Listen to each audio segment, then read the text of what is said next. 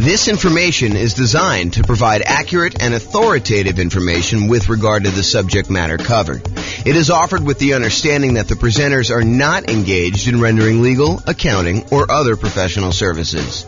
If legal advice or other expert advice is required, the services of a competent professional should be sought. Welcome to the Abilene Real Estate Investing and Real Estate Financial Planning Podcast.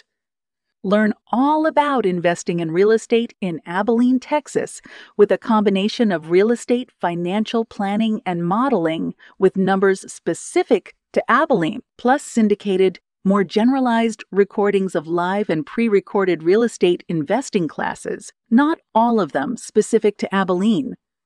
Be sure to stay tuned after the podcast for a message from our sponsors. Well, good morning and welcome, everyone. I am your host, James Orr, and this is another class in our series on the dangers, the warnings, the downsides, the risks of investing in real estate. Previously, I think we covered the class on the insurable risk, the things that we can buy insurance to protect ourselves from, things that we could pay someone else to take on that risk voluntarily. In exchange for a little bit of money, they will take on some or all of that risk for us. And that's what we covered in the previous one in this series on risk. But today we're going to talk about the risk of down payment size when investing in real estate. So I will introduce you to a couple new concepts. These are going to be concepts that we'll talk about.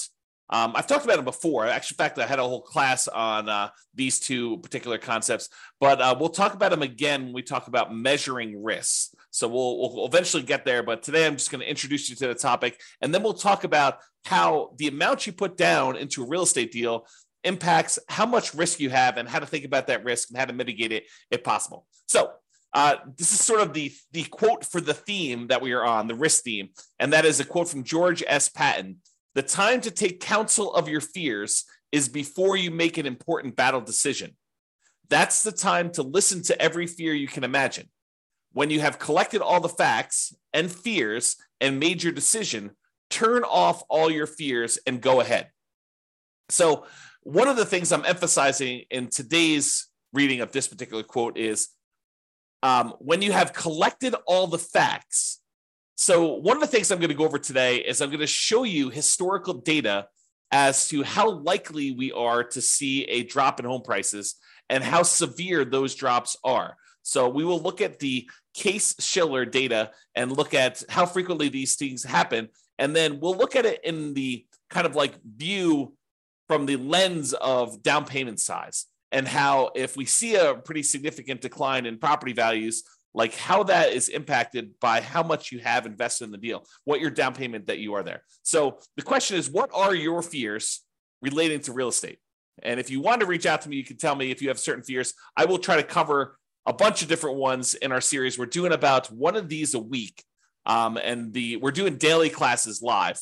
And then the daily classes get published to the podcast once per week. So a week's worth of live classes becomes a month's worth of classes on the podcast. I think I'm just about to enter February. So this will be either late January or very early February of 2024 at this point. I'm recording this May 18th of 2023. And basically, if you are attending live or on the Substack or part of the coaching program or something like that, you'll get access to this stuff early, but the podcast stuff is slightly delayed. So you'll see this almost like movies. You know, you can see it in the movie theater right away, or if you want to wait for it to come on to cable TV, you can wait 6 months or a year, or whatever it is. So it's we're about 6 months, 7 months out at this point. All right, so let's talk about this concept of resiliency. I invented these ideas as a way to measure risk when we were doing a bunch of analysis on the real estate financial planner software that I wrote. So one of the things I was always curious about is when you're looking at someone's portfolio of properties, and you could look at this on an individual property too, but originally I'd like to look at it on a portfolio. And I wanted to know how resilient someone's portfolio was to a decline in rent or to a decline in home price. And for rent, it was like, how much can rent decline before they would have negative cash flow? And I'd like to think about it in terms of two things. I'd like to think about it in terms of the dollar amounts that rent can decline, and then also the percentage. Because I think thinking about those in both ways is important, and it's slightly different. So sometimes a portfolio will have, a mix of some free and clear properties and some highly leveraged properties. And so if you have a dollar amount decline in rent, then the properties that are free and clear, they have less cash flow, but their cash flow doesn't go to zero. And in that way, when you think about like how much it can decline over when you have a free and clear property, they are very resilient to a drop in how much rent is being collected before they would have any type of negative cash flow. But the ones that are highly leveraged, that only have $50 a month in cash flow or $100 a month in positive cash flow, if rents were to drop by $50 or $100 there, then we could actually see negative cash flow. But if you look at the whole portfolio of someone who has some free and clear properties and some of these properties that are highly leveraged, and we see rents decline on all of the properties at the same time, well, the ones that are free and clear, they add significantly to the resiliency, the overall resiliency of the portfolio, because those are still going to have positive cash flow, even if some of the other properties start to have negative cash flow. So imagine you've got $1,000 a month coming in from some of these free and clear properties, but these other ones only had $50 a month coming in positive cash flow. If rents drop by, let's call it $100 a month, the ones that were free and clear may drop to $900 a month, and the ones that had $50 in positive cash flow, now they're negative 50. But still, overall, the portfolio is positive, provided you have enough of the free and clear compared to the number of negative ones or the number of very highly leveraged ones you have. Okay, so this concept of rent resiliency is important for looking at your overall risk in a portfolio. You could have $10,000 a month in positive cash flow, but if it's made up of all $50 a month, per door type of cash flow, and then rents drop by $50 a month on your kind of like entire portfolio, you could go to zero cash flow overnight. You could go from having $10,000 a month because you had whatever that is, 200 doors at $50 a month. And now all of a sudden you have zero cash flow just because rents declined by $50. That is not a very resilient type of portfolio. Okay. So you want to think about how you structure these things when you're thinking about your overall portfolio and how resilient you are. Now, why do I bring this up and why am I having this discussion about rent when I just told you the topic of this class is about down payment? Well, because down payment size is related to how resilient you are. The more you put down, in general, the more resilient you are to drops in rent and also to drops in price. Because the price resiliency works in a similar way. It talks about how much prices on properties can drop before you'd have negative equity, before you'd be underwater, before you'd be upside down on your mortgage, where you owe more than the property is worth.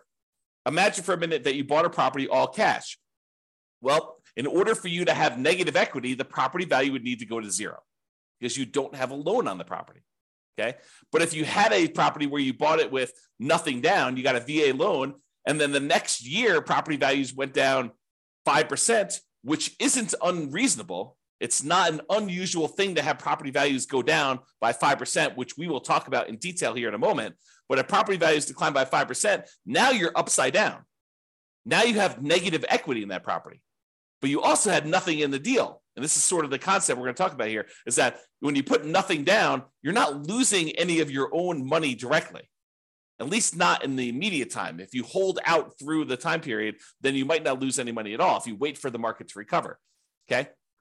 So this concept of how much you put down impacts how resilient you are, both in terms of rent and price. And rent is a little bit of a less direct one, but it is still related. It's still correlated. The more you put down, the more you have invested in the deal, the more resilient you are in general.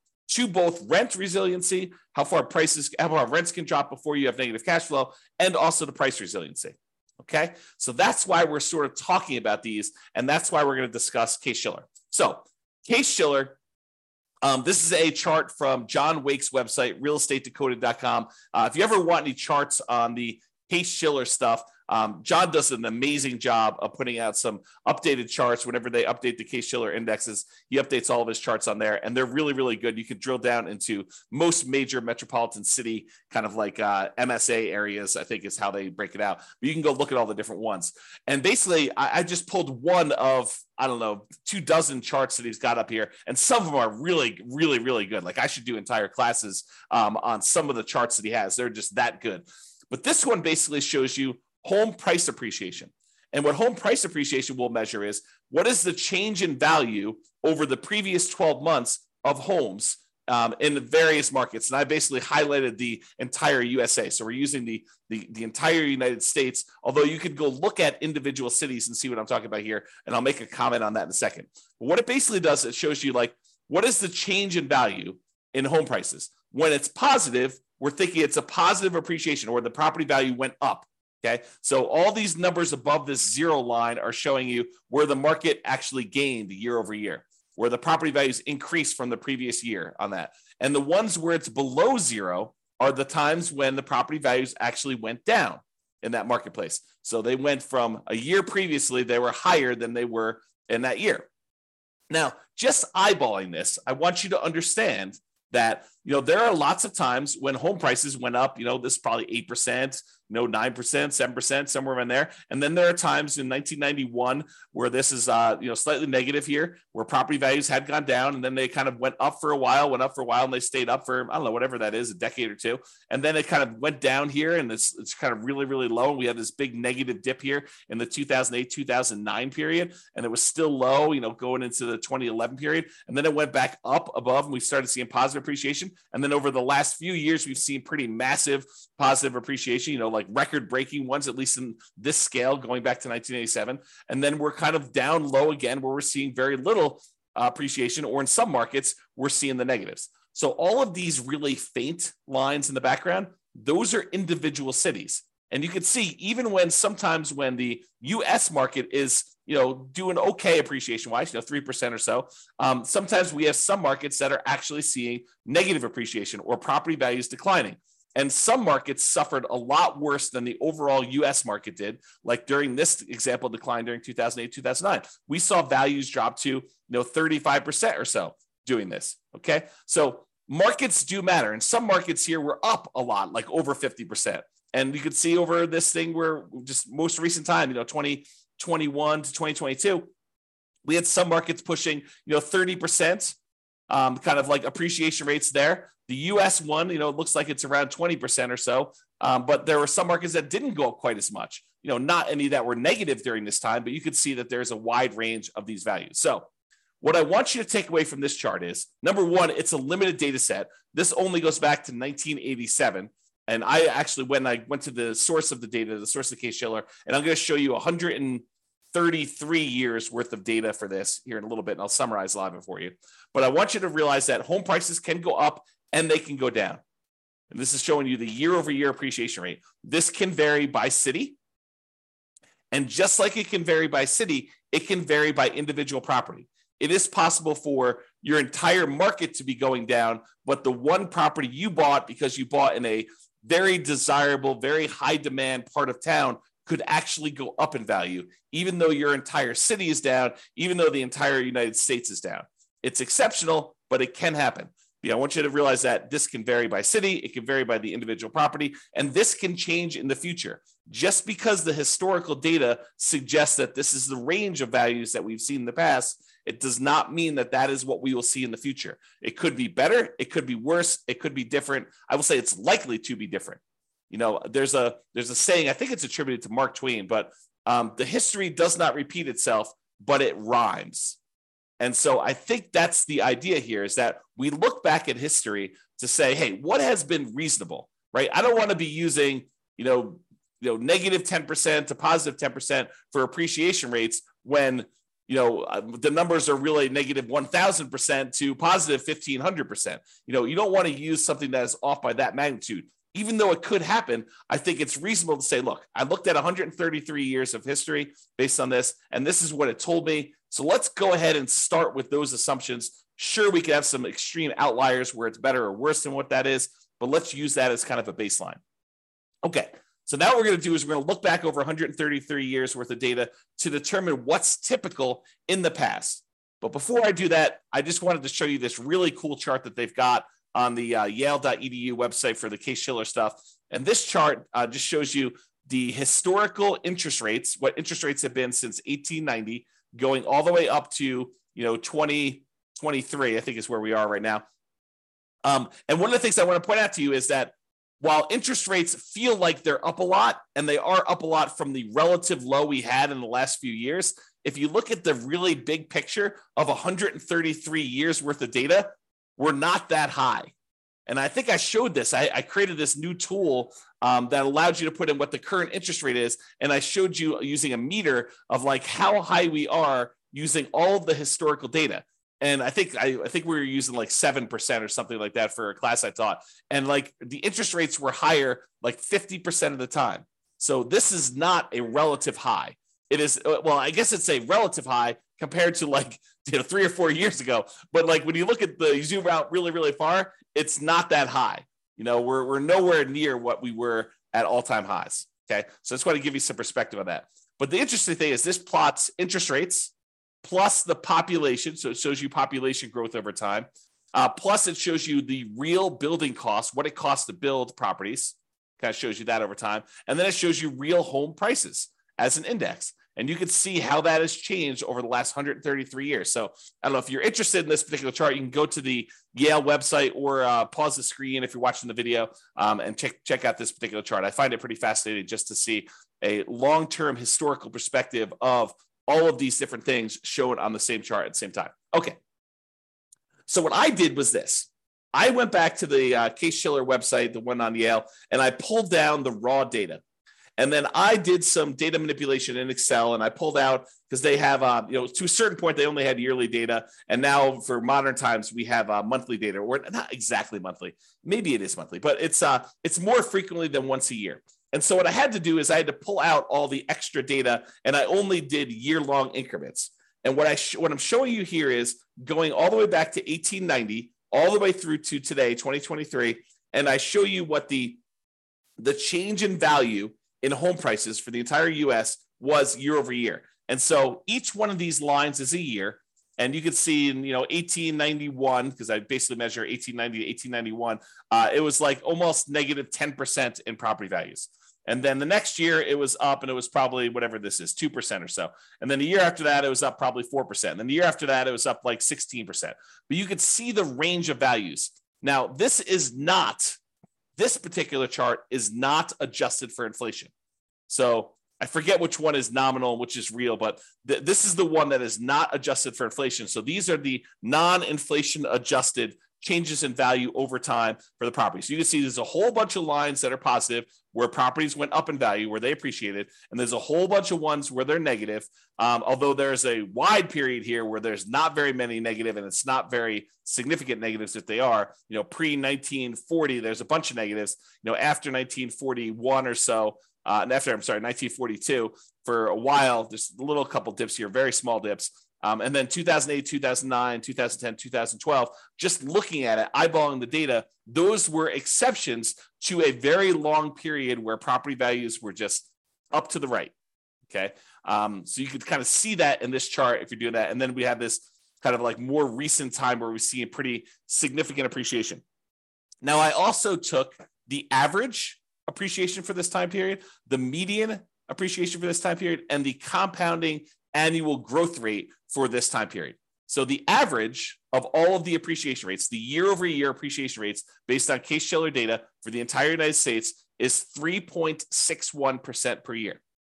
So you'll notice when I do a lot of my analysis, all the modeling we do for the real estate financial planner software, I use 3% for my long-term appreciation rate on properties.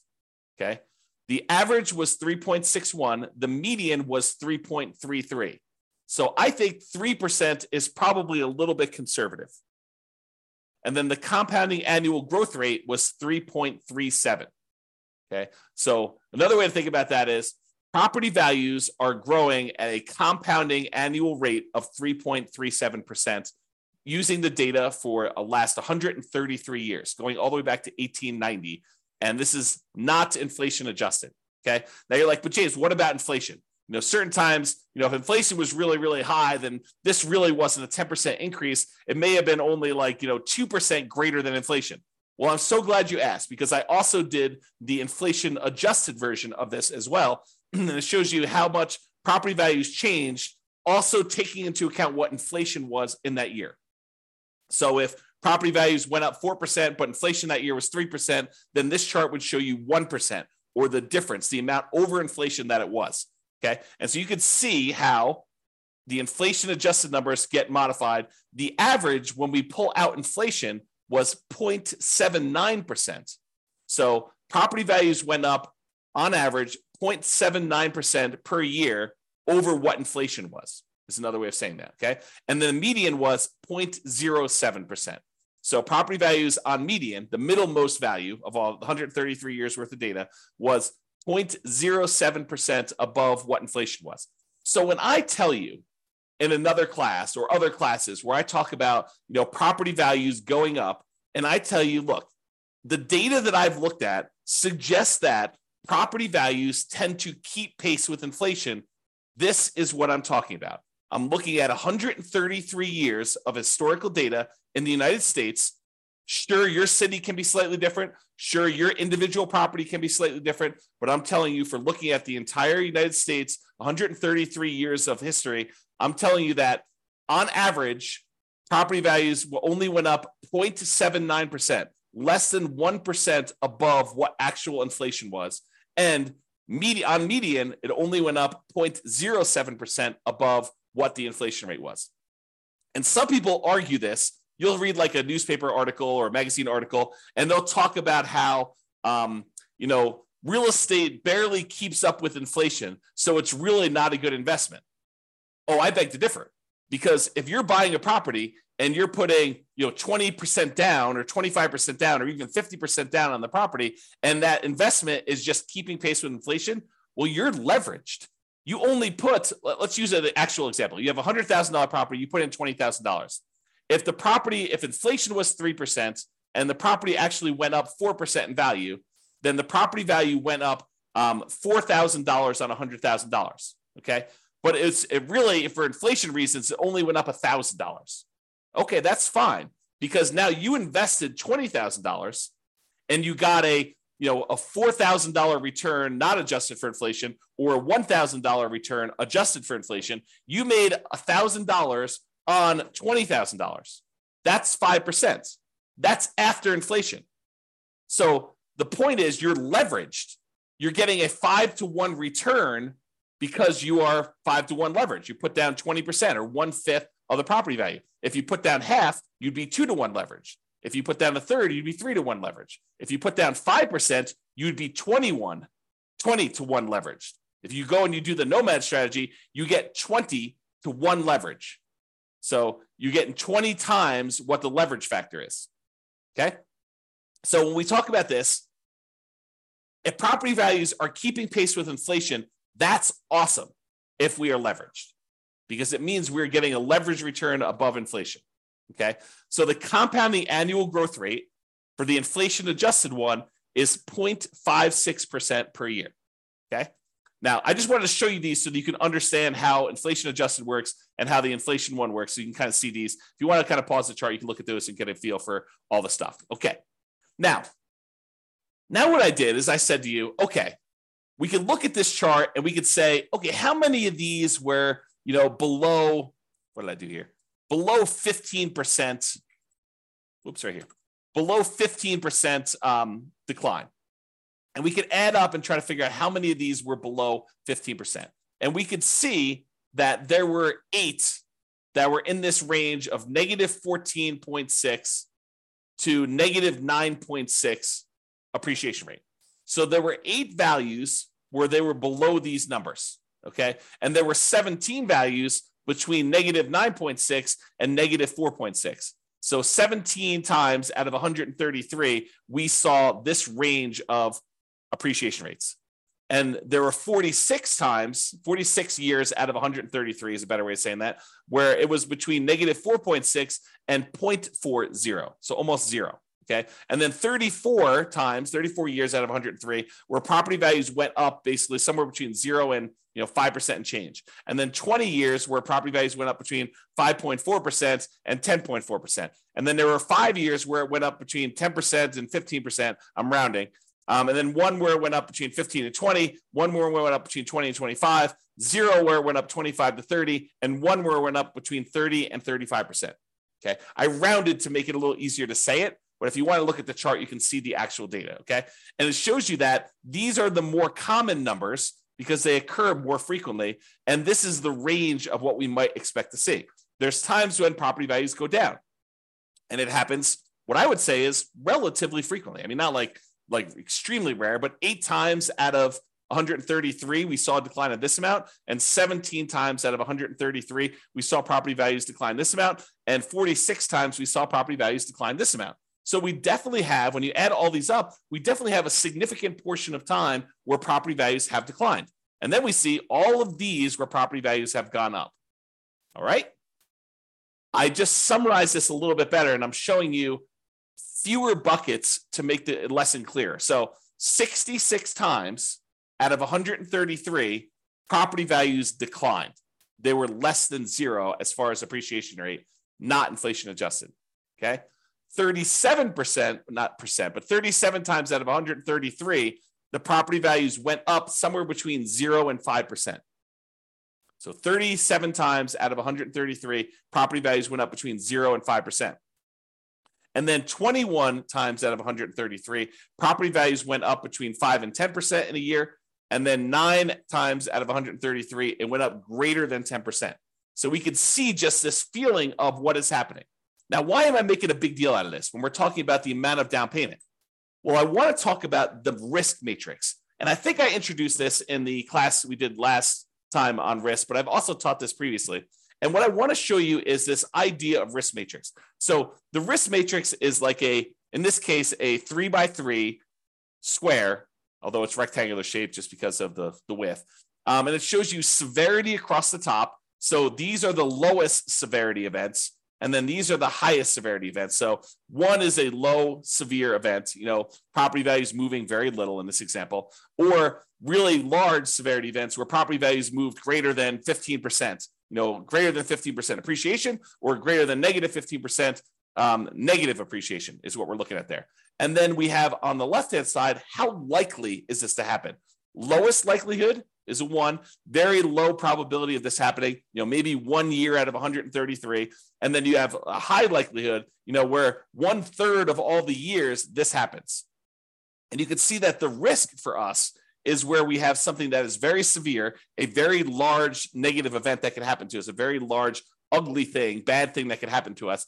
And also it is very common to happen. This is the highest risk right down here. Okay. The low risk things are things that are not very severe.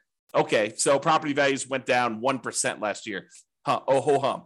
Big deal, right? And they're not very likely to happen. This happens once every, 100 years. Like that's not a real number, but I'm sort of making it up as an example. So you can see low severity and low likelihood as an example.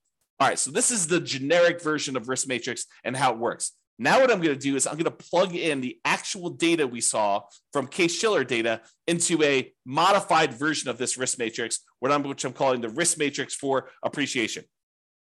And this shows you how frequently things happen and how big of a deal they are, what the severity is, okay? And I added an additional kind of like a section for severity just because I had enough data to break it out reasonably. And so instead of it being a 3x3 thing, now it's a three scale for likelihood and a 5 scale for severity. So severity 0 means that the property value went up, okay? Because that is not a bad thing that could happen to us. I basically said, okay, this is not a severe negative event. So I'm saying, look, these are increases in property values. So a severity of 0 for us in this particular discussion is property values actually went up and it wasn't a bad thing for us, okay? And so the likelihood, the lowest likelihood for us to actually see property values go up here, the lowest likelihood is we're likely to see a greater than 10% increase in property values. That happens 7.7% of the time. So 7.7% of the years had a property where property values went up year over year greater than 10%. Okay, so not very likely, only 7.7%, but the increase was positive. Okay, now the next likelihood is 15% of the time, property values went up between 5% and 10%. So we saw an increase of property values between 5% and 10%, 15% of the time. And then the most likely, again, with no severity, property values went up 0 to 5%, like a small increase in that sort of inflation range, 0 to 5%, 25.6% of the time. So about a quarter of the time, property values are increasing between 0 and 5%. Okay. About 15% of the time, they're increasing between 5 and 10%, and 7.7% of the time, they're increasing more than 10%. So if you're thinking to yourself, look, I'm modeling my properties, I'm doing my deal analysis, and I want to use 10% for my property appreciation. You're basically saying, hey, based on 7.7% of the historical data, property values went up greater than 10%. But you think it's a good idea to use that number for your modeling, especially modeling out over a very long number of years. Probably not a good idea. If you want to go and you want to use a reasonable number, I'm using this sort of like 0 to 5% number where 1/4 of the time, so I usually use 3%, 1/4 of the time, the property values are likely to do that. Now, are there times when they decline? Yes. I'm so glad you asked. So as far as severity goes, there's a small decline, which we'll call 0 to 5% decline in value. There's a medium decline, which we'll call 5 to 10% decline in value. And then a large decline, which is 10 to 15%, and then catastrophic, greater than 15% decline. Okay. So for a small decline, 0 to 5% drop in property values, that happens 34.6% of the time. So 34.6% of the time, we are likely to see a property actually drop a little bit in value. So 1/3 of the years, historically, and it doesn't all happen in a row, as you've seen, but sometimes we get into these trends where it happens right back to back to back to back, and then we see a period of prosperity where property values are going up for a long period of time. But we've seen a 0 to 5% decline in property values 34.6% of the time. Okay. Now, if we add all these up, 25.6, 15, that's like 40.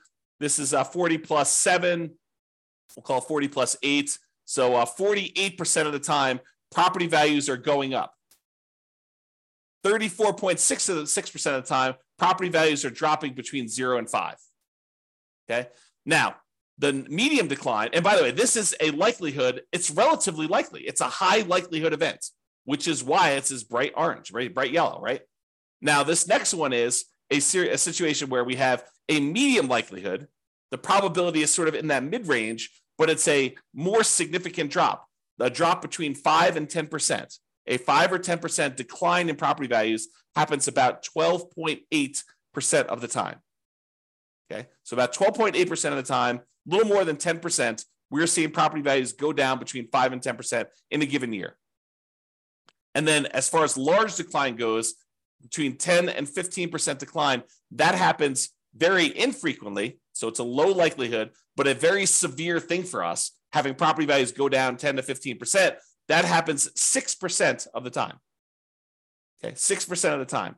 And we've not seen, according to the US historical data, remember each city's data will be different, and we've seen catastrophic declines in other cities. But as far as overall US data goes, we have not seen 0% of the time a greater than 15% decline, which I think is interesting, right? So these fears we have about things are relatively low probability type events. Not that they can't exist, not that they won't happen, but they're relatively low.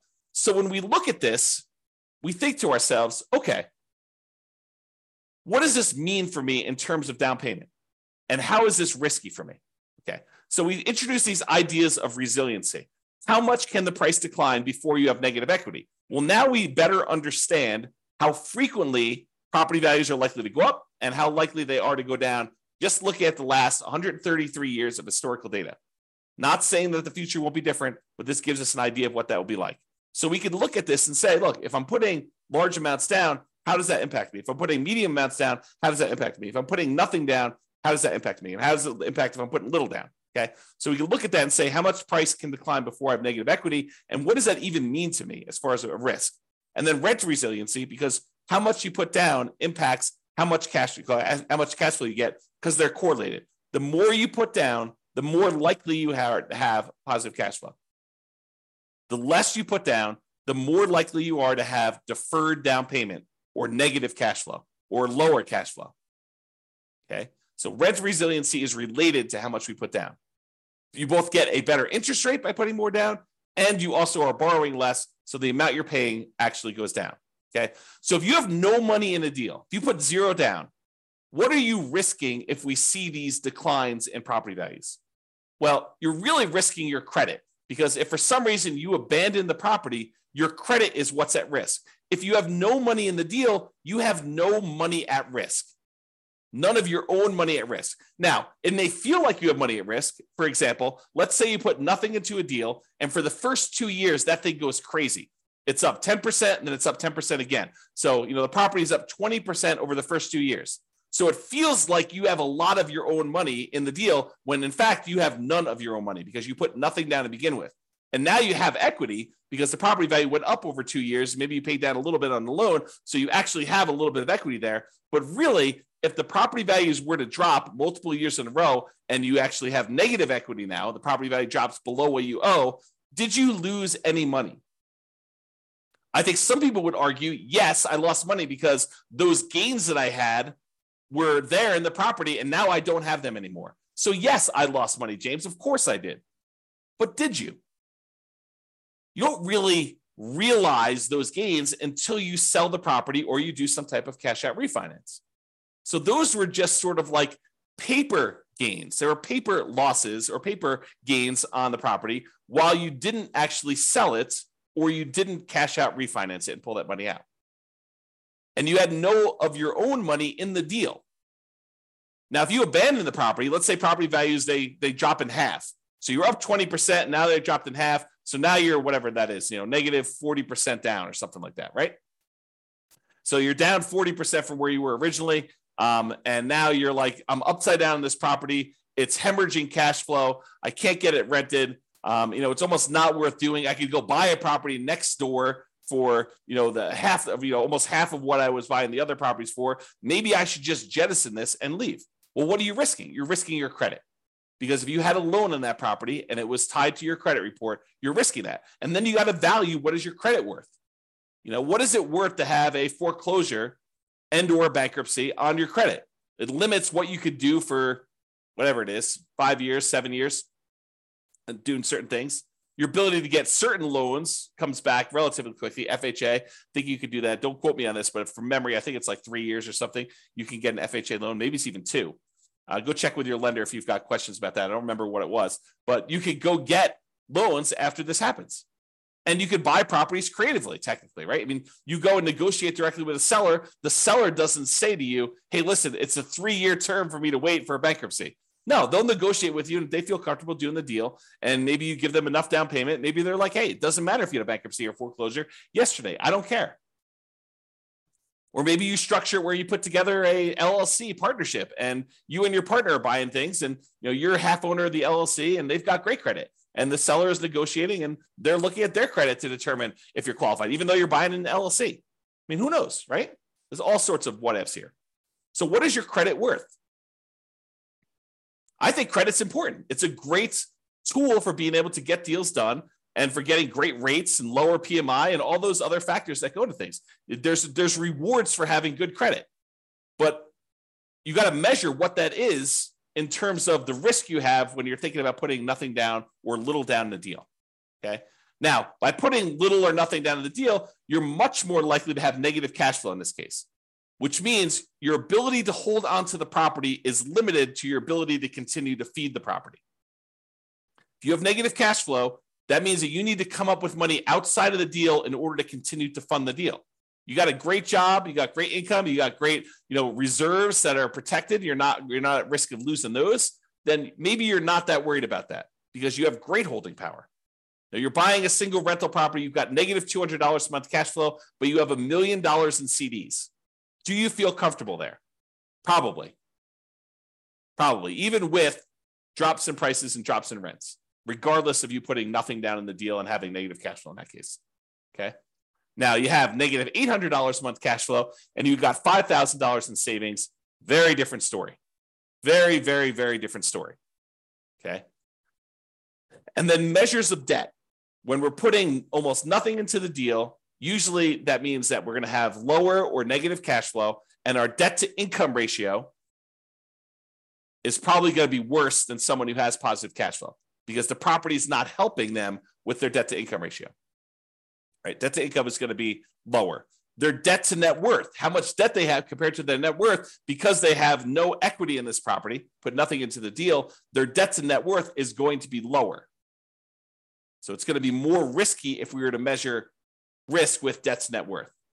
Debt to liquidity, they have really high debt. Maybe they have more liquidity because they didn't put anything more in the deal, but a lot of times they're putting nothing down because that is all they have to put down. Okay, so debt to liquidity may be impacted. And it may be impacted both ways. That's one that I could see you making a case. Look, I would rather keep $100,000 in reserves and put nothing into the deal rather than put $100,000 down, buy a property that, with 25% down, but not have any reserves. That would actually improve. That would be a choice to improve your debt to liquidity. Yes, you have really high debt, but you have really good liquidity, $100,000 versus you have no liquidity because all you've got is tied up in equity in properties, which would help with your debt to net worth, but it wouldn't help with your debt to liquidity.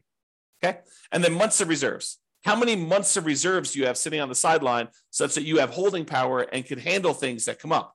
Can you handle repairs and vacancies and capital expenses and time to do marketing for your properties? Months of reserves is kind of like almost like a special ability, a superpower that allows you to kind of like hold through a lot of these different things.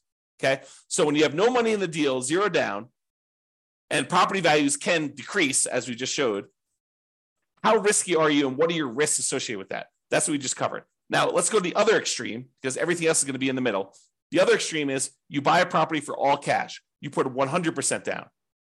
Well, if property values decline and you put 100% down, you are much less likely to have any credit issues because you don't have a loan, right? No loan means you don't have any credit issues. There's nothing for you to be foreclosed on except for taxes on a property if you choose not to pay property taxes or HOA, right? But you're probably not going to have any credit issues based on that, provided you're paying all your bills.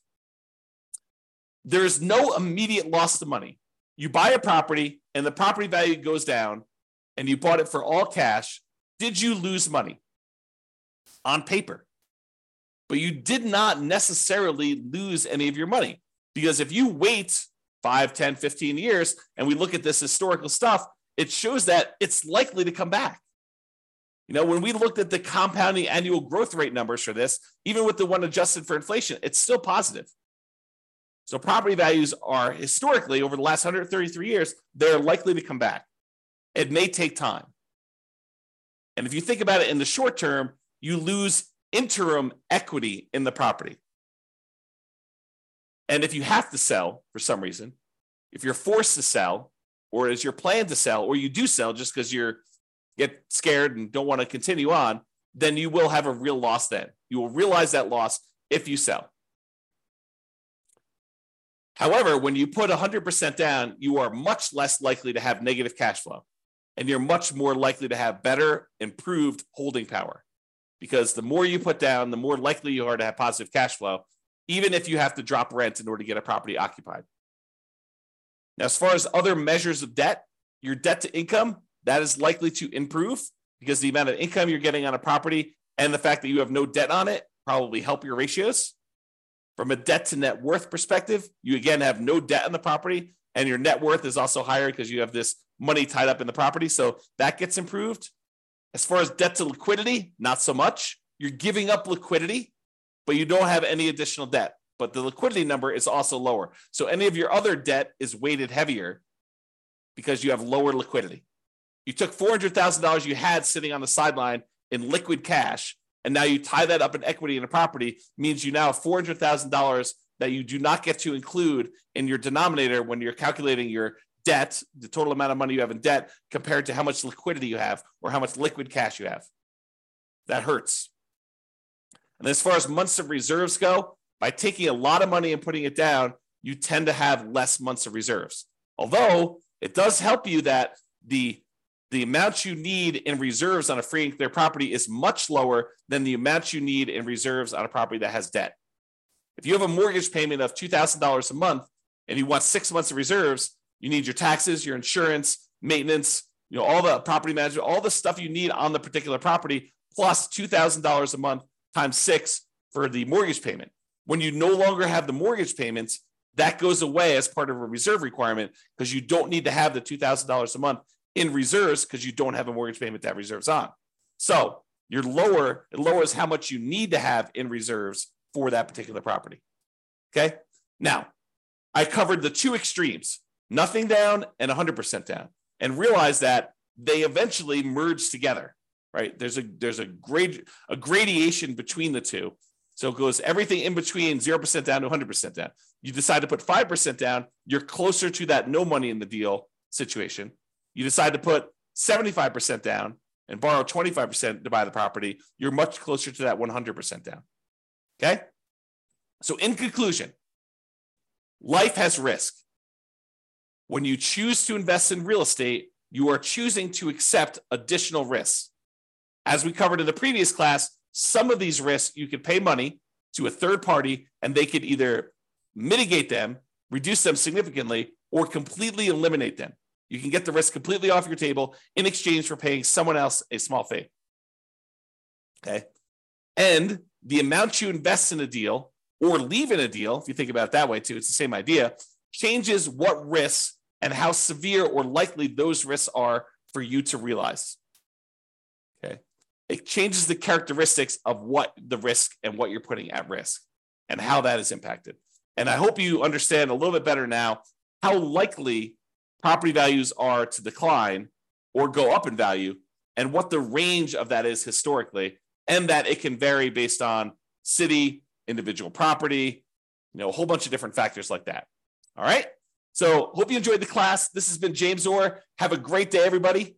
Bye-bye for now. With home prices up, mortgage interest rates up, and rents up, but not quite enough to counteract the higher prices and interest rates, cash flow on rental properties in Abilene is harder than ever. Book a call with the Real Estate Financial Planner to apply our proprietary 88 strategies to improve cash flow on your rentals. See the show notes for a link to schedule your call and improve your cash flow today. If you're a real estate agent, lender, or professional in Abilene that wants to help our real estate investor listeners, consider reaching out to learn about collaboration opportunities with this podcast. We'd love to add more value to our listeners by having you assist our investors buy, sell, and finance their real estate investments. See the show notes to schedule a call to discuss collaboration opportunities.